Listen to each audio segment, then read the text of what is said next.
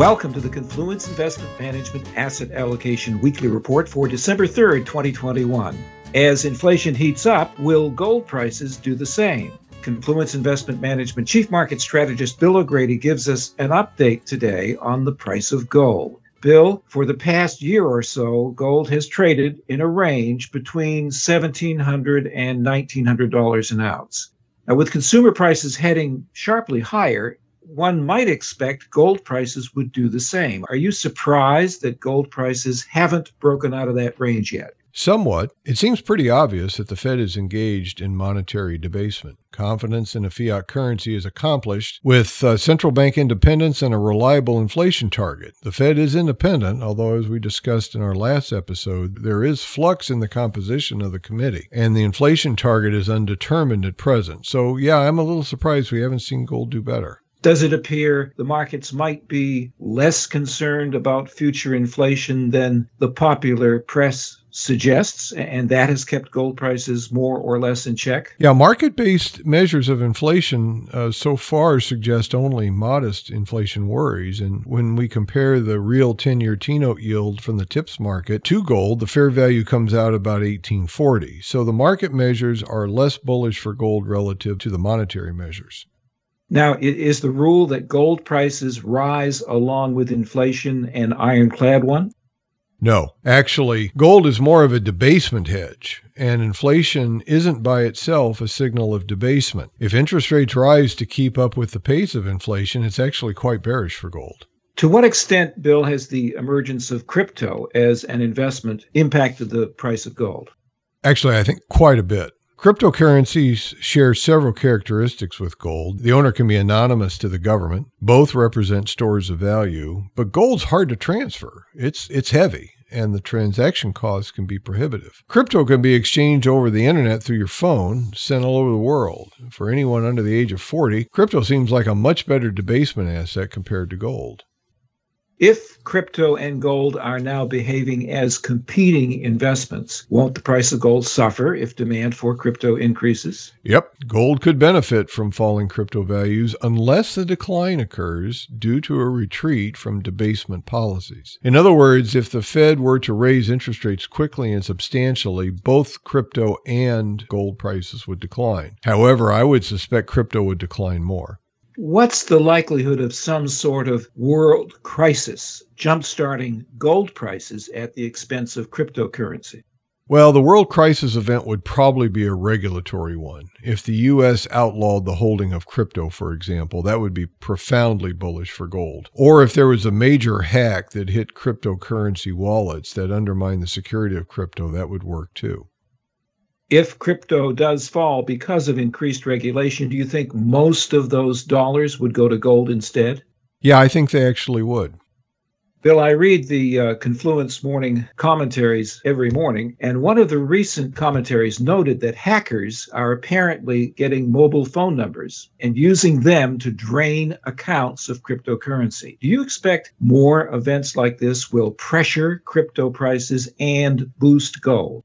I do. But I suspect that those holders were small and thus not big enough to change sentiment. Those over 40 are already skeptical of crypto and thus sees these sorts of events as, yeah, I told you so. But the bigger issue would come from a collapse of stable coins. The stable coins are where existing crypto positions go before they buy something else. In the crypto world, stable coins are the money market funds. There have been questions about these assets that they hold backing the stable coins, and thus regulators fear they are runnable. If stablecoins become part of the non-crypto financial system, it could trigger a systemic event and support gold.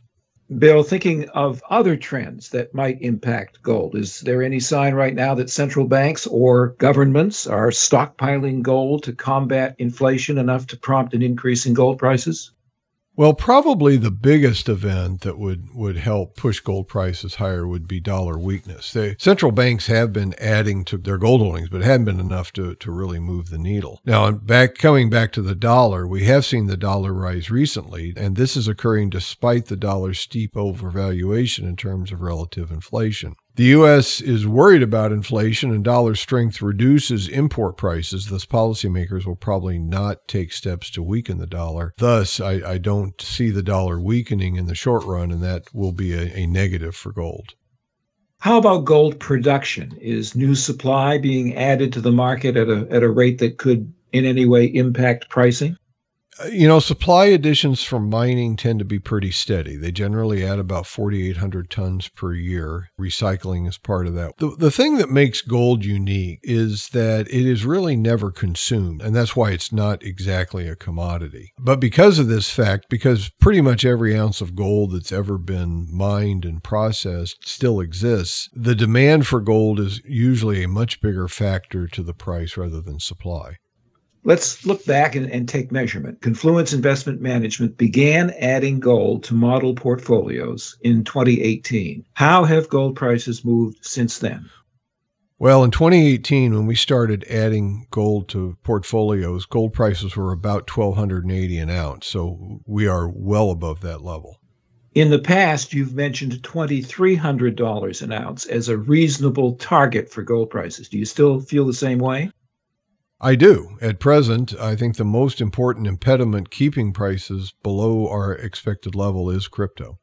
Are there any other key factors and or measurements that we haven't mentioned so far that suggest gold prices remain undervalued?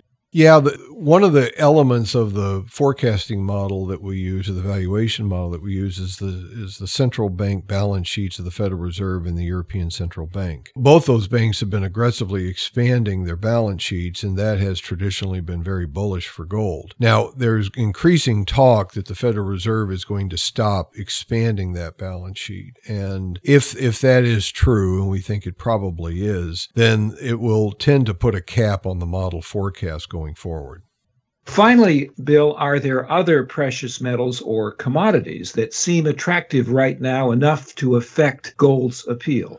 Well, traditionally, we talk about precious metals, and the two most common substitutes for gold are silver and platinum, although, frankly, if you look at how those markets behave, they behave more like complementary goods rather than as competing goods. In fact, it's oftentimes that we use silver as an indication that if we've had a major bull market in gold, it's when silver takes off that we know we're getting close to the end. Silver tends to be the poor man's precious metal, and so it signals that you're getting kind of the last of the money into the market. Now, our work suggests silver is a little rich right now, but it's not behaving in a fashion that would tell us that the gold bull market is over. Platinum is also a precious metal, but because it's used in catalytic converters, it's highly sensitive to automobile demand, and so slower car production has put some pressure on platinum as well.